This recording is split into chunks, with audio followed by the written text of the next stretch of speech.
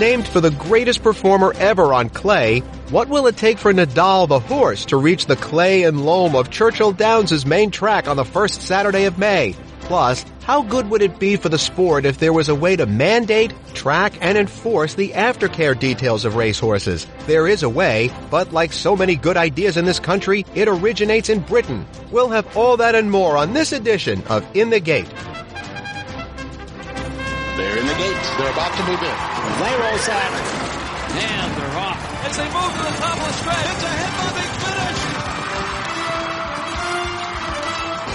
This is In the Gate, ESPN's Thoroughbred Racing podcast. My name is Barry Abrams. You can follow me on Twitter at @BAbramsVoice or on Facebook at Barry Abrams Voice. You can also get us on our YouTube channel by searching In the Gate Podcast. You can find us on Stitcher, SoundCloud, TuneIn, the Pink Apple Podcatcher app, and of course in the Listen tab of the ESPN app. For the full In the Gate experience, subscribe now in the Listen tab of the ESPN app. And please take a minute to rate and review the show. And while you're at it, how about adding the @ABR handle to your notes so those Mensa members at America's Best Racing realize that we're out here.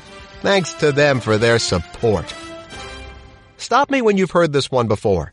Trainer Bob Baffert has a classy 3-year-old who didn't start at age 2 and now looks like he could be the next Derby winner. Yup, that's what happened 2 years ago with Justify, who went from unraced to Triple Crown winner in 112 days. This year, Baffert's latest unraced 2-year-old, who now shows loads of potential on the clay and loam of the main track, is a colt named for one of the greatest competitors of all time on clay, but in a different sport. Nadal is handwritten at the rail. Nadal puts his head in front with an eighth to go. Gets a reminder. Ginobili keeping him company. 4 in front of Fast Enough. A 16th to run. And it's Nadal just in front of Ginobili, who's running a giant race. Nadal is doing the work, though. And it will be Nadal taking care of business in the San Vicente. Now, hold on a minute. First of all, the San Vicente doesn't offer any points toward qualifying for the Kentucky Derby. Plus, the race is 7/8 of a mile. The Kentucky Derby is 1.25 miles. So, Nadal's ascension to immortal status is not exactly a fait accompli. Nevertheless, his win is one of the more eye-opening performances on the Triple Crown Trail so far, and he turned around on short rest just 3 weeks after his debut win to do it. To talk a little more about Nadal, the horse, we are joined by one of his owners, the Frenchman Arthur Hoyot. Appropriate since the horse's namesake has won a staggering 12 French Open tennis titles. And Arthur Hoyot joins us here on In the Gate. What do you make of Nadal's 2 races so far? Well, look, he obviously won very impressively first time out. That was not the initial plan, but the trainer Bob Baffert explained that very well. He wanted to get foundation into him, and they gave him a really hard race, and the fractionals were very strong, and, he sort of got out of troubles, and I thought it was a very good second run. So we're just looking forward to the next one. We'll get to that one a little bit later, but, Nadal is a son of Blame, who of course won the 1.25 Breeders' Cup Classic, defeating the great Zenyatta in 2010, yet Nadal has been right up on the lead in his 2 races. So what do you think of that when it comes to trying to stretch him out in distance? Well, his pedigree suggests that he should stay further. He's quite a laid-back horse, and as I said, Bob's quite confident he will stay further. There is no sign saying that he should not. So he's got a lot of speed, but the trainer is not worried that he will stay further. So as long as he's not, we're not worried. You can tell by listening that you're much more of a bloodstock consultant, mainly in Australia and Europe, than an owner. So how did you get involved with this horse as one of the owners? Well, no, he was purchased with Kerry Radcliffe not even a year ago at the Basic Tip and Gulfstream sale. A diverse group of owners was put together, mostly Kerry's, and I just took a very minor interest. It's a good group of people involved in that horse, and some people have had that, like George Bolton, who has had a lot of luck over the years, and just very astute owners as well. We was stood out at that sale, we thought, and the rest is history. Your father, Eric, the head of the renowned Arcana Bloodstock sales company in France, has said that the sport's biggest challenge is to be more customer-focused. Now, you're a younger person in racing, but you've been around the sport your whole life. What does this sport do to fulfill, what must it do to fulfill your father's words? Well, I haven't been working in France for quite a few years, but obviously I'm very close to the racing industry in France, and what he means by that is, owners and punters are the backbone of our industry, and we just got to look after those customers. So, whether you're an owner or a punter, they are the people to look after. That's, I think, what he means, and that's what everyone involved in the business should think of. How well does this industry look after its customers? Well, it's not necessarily well placed to speak about it, but I spent a bit of time in Australia where I think they do a really good job looking after their customers. We just got to offer them a tailor-made program, and they got to feel comfortable being part of the industry. That's amazing. We got to give them confidence, and they must have fun, and just let them enjoy the ride, whether they're punters, as I said, or owners. Arthur Hoyot, co-owner of Nadal, joins us here on In the Gate. Before working in Europe and Australia, you spent 18 months working at the Hong Kong Jockey Club. The Hong Kong Jockey Club has been pretty progressive as racing jurisdictions go when it comes to beefing up its TV signal, adding other amusements for guests at the track, and a lower takeout rate on bets. So knowing what you know about American racing, what realistically can be done to become more customer-focused? Well, obviously Hong Kong, it's betting on racehorses, now soccer, but that's the only betting support they get. So, from a punter's point of view, they just have a very nice product, very tidy and clean product, extremely transparent. So that, I think, from the punter's point of view, all the efforts is based on that. From the ownership point of view, they make owners feel privileged to be owners, to put it in simple words. So they feel they are part of a club, and whether it's hospitality at the race course, they are a member of a club before being owners. Owners is just one of the opportunities you get when you are part of that club, and they feel privileged to be part of that club and then be racehorses owner. So we have to make them feel privileged, I'd say. Of course, that part of the world has been devastated by the coronavirus. Sha Tin Racetrack, which normally would see crowds of 35,000 on a Saturday, as you said, the only betting in town, restricted access now to just over 1,000 people recently, and it'll maybe be 500 for the next few race days. What are you hearing from the people you know over there about this? Well, look, it's a sad situation for the people concerned, first of all, for the economy. It's probably the least of their problem at the minute. It's same. It's a situation that they were in about 15 years ago when the SARS virus hit them. So there is they're extremely, scared of a repetition. It looks like it's being repeated. So what I hear is that, it's just going back 15 years, and it's all pretty scary, and it's a very sad situation, as I said, for the people involved and for the economy over there. It might affect the worldwide economy. I'm not too sure about that, but racing, I was just here to sell in Australia, and there's been much less action from Hong Kong owners at the sale. So, it probably reflects what's going on there.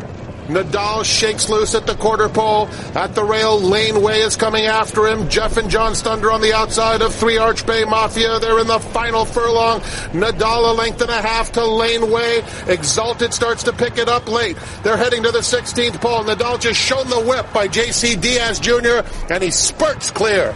It will be Nadal, hand-ridden to a comfortable 4-length win. As we mentioned, you've been involved in the industry mainly as a bloodstock agent, and you've dipped your toe in the ownership end of it, as you mentioned. How often are you part of ownership groups like the one for Nadal? It's very rare. And as I say, it's a very minor interest. So I don't think it's that relevant. But no, extremely rarely. But how does it feel then to be with a rooting interest in a horse of this caliber? It's a very exciting, important position to be in, and the horse couldn't be in better hands. And for everyone connected to the horse, everyone's really enjoying the ride and taking race after race, and just unbelievable, really, to be on that Derby trail. And it's just probably hard to describe, but no, it's extremely fulfilling. You know, when you name a horse for a living person, that person has to grant permission. So who reached out to Rafa and what was his response? Well, I don't think, Nadal is a common name in Spain. And so Nadal, Rafa Nadal could have been an issue, I guess. But Nadal, as it is, I don't think is trademarked. So, obviously that name, Kerry Cliff had some luck naming horses after athletes in Gronkowski. So that was kind of the idea behind the naming of that horse, especially after Bob really thought that this horse really needed a strong and impactful name, as he thought since day one he was quite special. So, there was no permission asked from what I could hear. So, and there haven't been any issues since. I don't think there is any issues with that. You don't really think Nadal was named after some bricklayer in Barcelona, do you? No, for sure not. But I don't think you can claim Nadal as. And look, and I'm sure. We haven't. No one has been in touch with him or yet, and it might happen in the next few weeks. We don't know, but I hope that he will be happy about that. Bob Baffert has indicated that Nadal might next surface in the Rebel Stakes at Oaklawn Park in Arkansas on March 14th, where he might face 3 Technique, who was second in the Smarty Jones. And of course, 3 Technique allows us to name drop another sporting legend, American Football Hall of Fame coach Bill Parcells, who owns him. And that race may also have Basin for trainer Steve Asmussen. That horse hasn't been seen since winning the Hopeful at Saratoga way back on Labor Day weekend. What do you make of this potential spot for Nadal? Well, the first thing, everything is in the hands of Bob, who, and as I say, we couldn't be in better hands. We're just looking forward to see him stretching up, I guess, see how he will handle the going to turn and going longer. So that will be the main question mark about it. But as I said, the trainer is not worried, so we're not worried about it. And if he repeats, he's got a lot of tactical speed. And if he can stay, we hope he can just step up to the next stage and get points toward the Kentucky Derby. And we certainly wish you the best of luck. Arthur Hoyo, thank you so much for a few minutes here on the Kentucky Derby Trail. Thank you very much, Barry. What if you could easily track a thoroughbred's whereabouts after its racing career is over? What if there was a way to make sure of it? There just might be. We'll explain when we come back.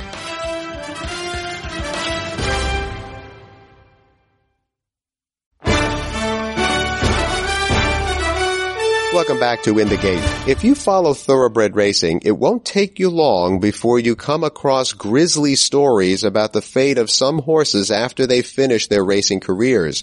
The Australian broadcasting company, ABC, has a particularly gruesome one which came out last October. In the last 10 years or so, thoroughbred aftercare has become a much more front-burner issue across the industry, but there has never really been a comprehensive way to track the progress of thoroughbreds after they exit the racecourse. That may be changing, though. The Racing Post in London was the first to report that the British Horse Racing Authority is just rolling out a new aftercare tracking program. To get some idea of how this program will work, we welcome in the BHA's Director of Equine Health and Welfare, David Sykes, to fill us in. Now, a couple of years ago, the BHA sent out a survey to horsemen regarding aftercare. What questions did you ask, and exactly to whom did you ask them? So we sent that out to trainers and owners, looking at how they handled the transition of horses from racing as they retired into post-racing careers or to breeding, and who was in charge and who had responsibility for making those decisions. So that's where the questionnaire went to, and we got 600 and something owners replied to it. And off the top of my head, I think there was 200 and something trainers. I thought you said you asked owners. You asked owners and trainers. Owners and trainers, yes. So what did you learn that you had not already known? Well, what we learned was that the trainers were, in most cases, the person taking the responsibility for making the decision for often the owners, often with consultation, but the trainers were the people who took the responsibility to say, we think this horse is suitable for rehoming. We have someone who may be interested in taking it if it's going to go to another leisure industry or something like that. And so those decisions were being made mostly by the trainers. And we didn't realise that beforehand, because lots of times we thought owners would be the person to do that. But often owners are one step back. They don't have the contacts or the infrastructure that the trainers do with new people or people to go to for training. And so now the trainers are allowed to be part of the registering and all of that. And your announcement of this process said that it simplifies the registering. How is it simpler? So what we've done, we've put it online, so it's electronic. And so trainers would be able to now go to their normal training site that they use to do entries and everything else, take a horse that they've got in their yard, put it out of training. Then once they've put it out of training, they can put a destination and say it's going to another place. It also, at that point, to help us capture more information, if you like, and have better traceability and transparency, we have over here our industry charity, Retraining of Racehorses, which is the charity that's importantly responsible for the retraining, developing the demand for these leisure horses with other recreational sectors. And so at that point of time on the electronics, we're trying to direct them back through the ROR to pick up and say, in this ROR group, we've got all these acknowledged retrainers, we've got education systems, we have shows, we want to have you involved in this system. But by doing that, we want to keep you registered so that as that horse moves through a career, we've got traceability continuing from that through our charity. And we've not really had a good hold of that whole piece beforehand. David Sykes, the Equine Director of Health and Welfare for the British Horse Racing Authority, joins us here on In the Gate. Now, in your statement to the media when you rolled this out, you said that this program will ensure our record keeping is as accurate and up to date as possible. How enforceable is this program? Well, it's not enforceable at this point. It's not enforceable from a regulator's point of view. So as a regulator here in Britain, we don't have regulation over that retirement leisure industry. However, the department, the DEFRA, which is the Department of Agriculture here, do have bylaws which says that every horse that's in the country, so whether it's a thoroughbred or a leisure horse, has to be registered with DEFRA within 30 days of taking up ownership. So the government has a central equine database, and that therefore is the other place where some of that traceability is held. They will hold all the information away from the racing industry for all horses who are present in the UK.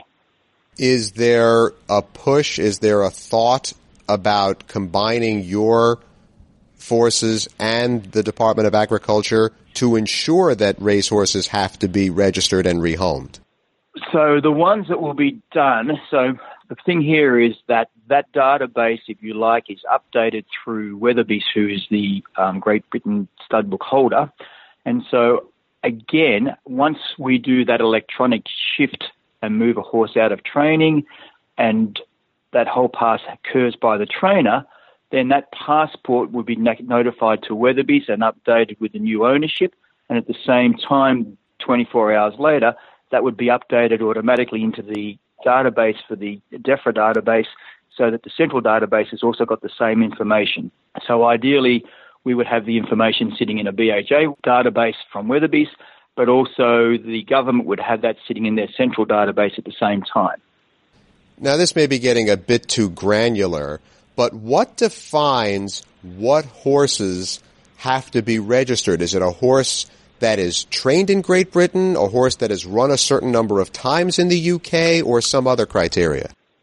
As in, you mean through the government registration? Right. Like, in other words, if I'm an American and I own a horse who runs in Britain and is trained in Britain, but I am not myself from the UK, does that still fall under your purview?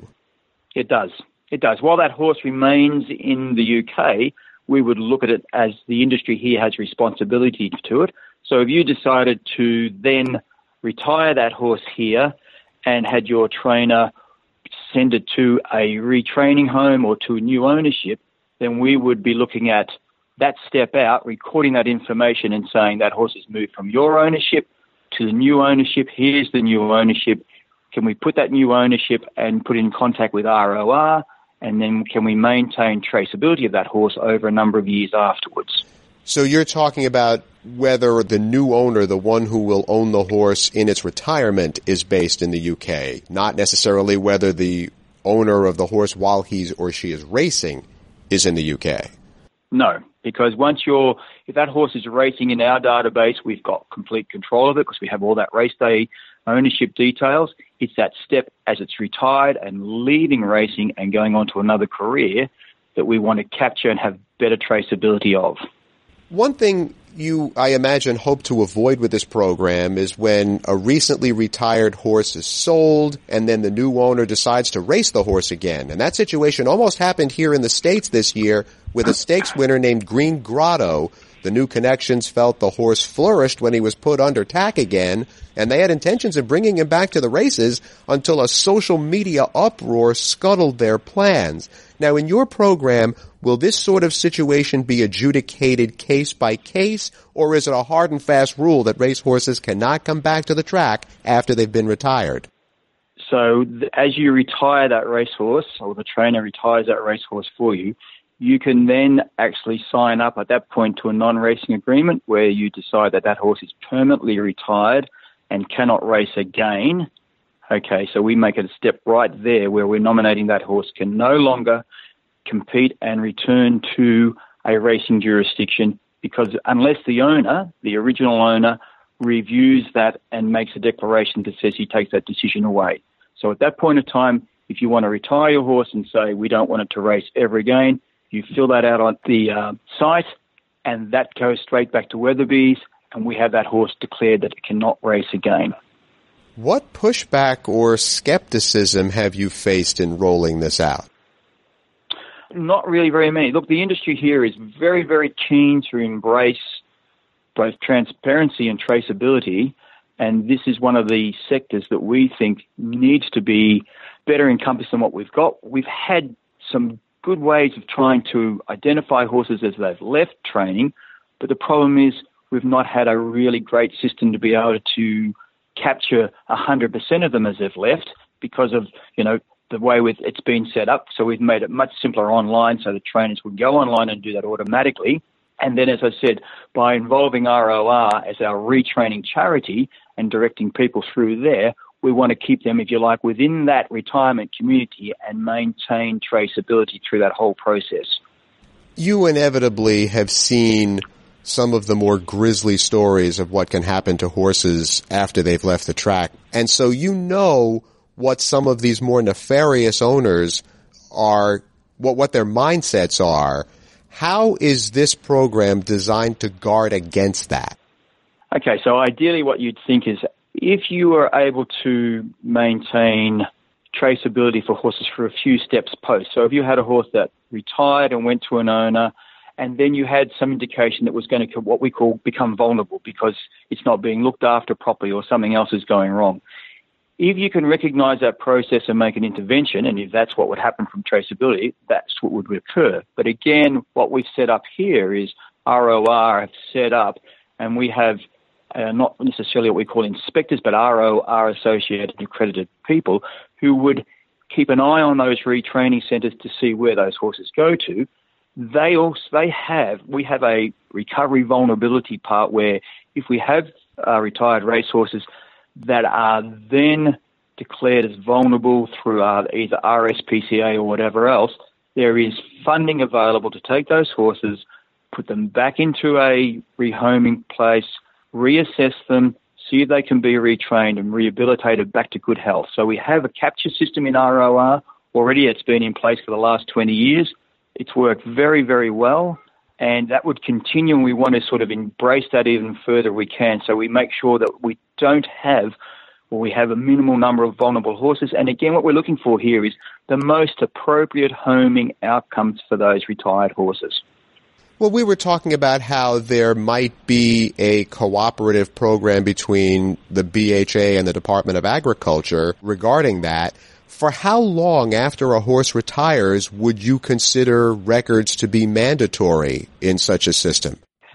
It's a very good question. I think how we answer that is, I think the challenge for most jurisdictions is to capture initially in that first step out. If you can say, I've captured 100% of those horses stepping out as they've retired. That's your first goal. Once we've gone to the next stage, I'm not sure that for how far down the road we can keep traceability completely, because there are data protection laws that says we can't look at addresses and things like that.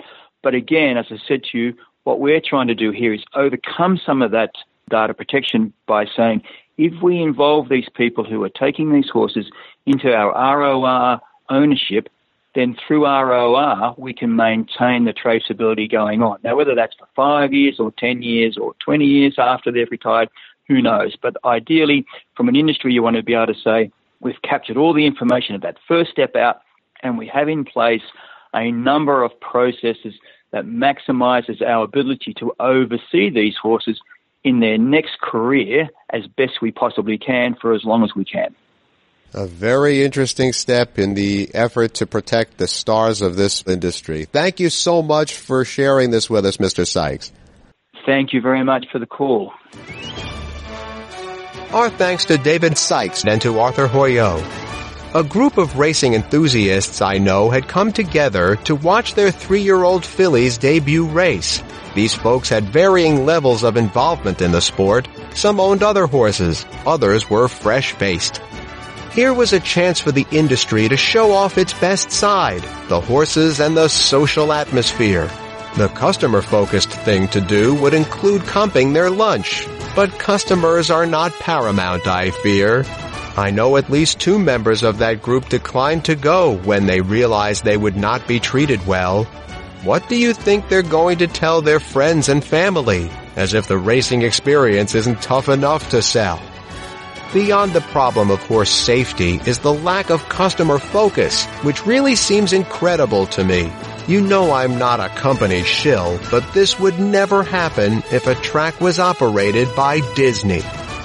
You can get us on our YouTube channel by searching In the Gate Podcast. You can find us on Stitcher, SoundCloud, TuneIn, the Pink Apple Podcatcher app, and of course in the Listen tab of the ESPN app. For the full In the Gate experience, subscribe now in the Listen tab of the ESPN app. And please take a minute to rate and review the show. It really helps with our search engine visibility. And remember to let those folks at ABR know that we're out there.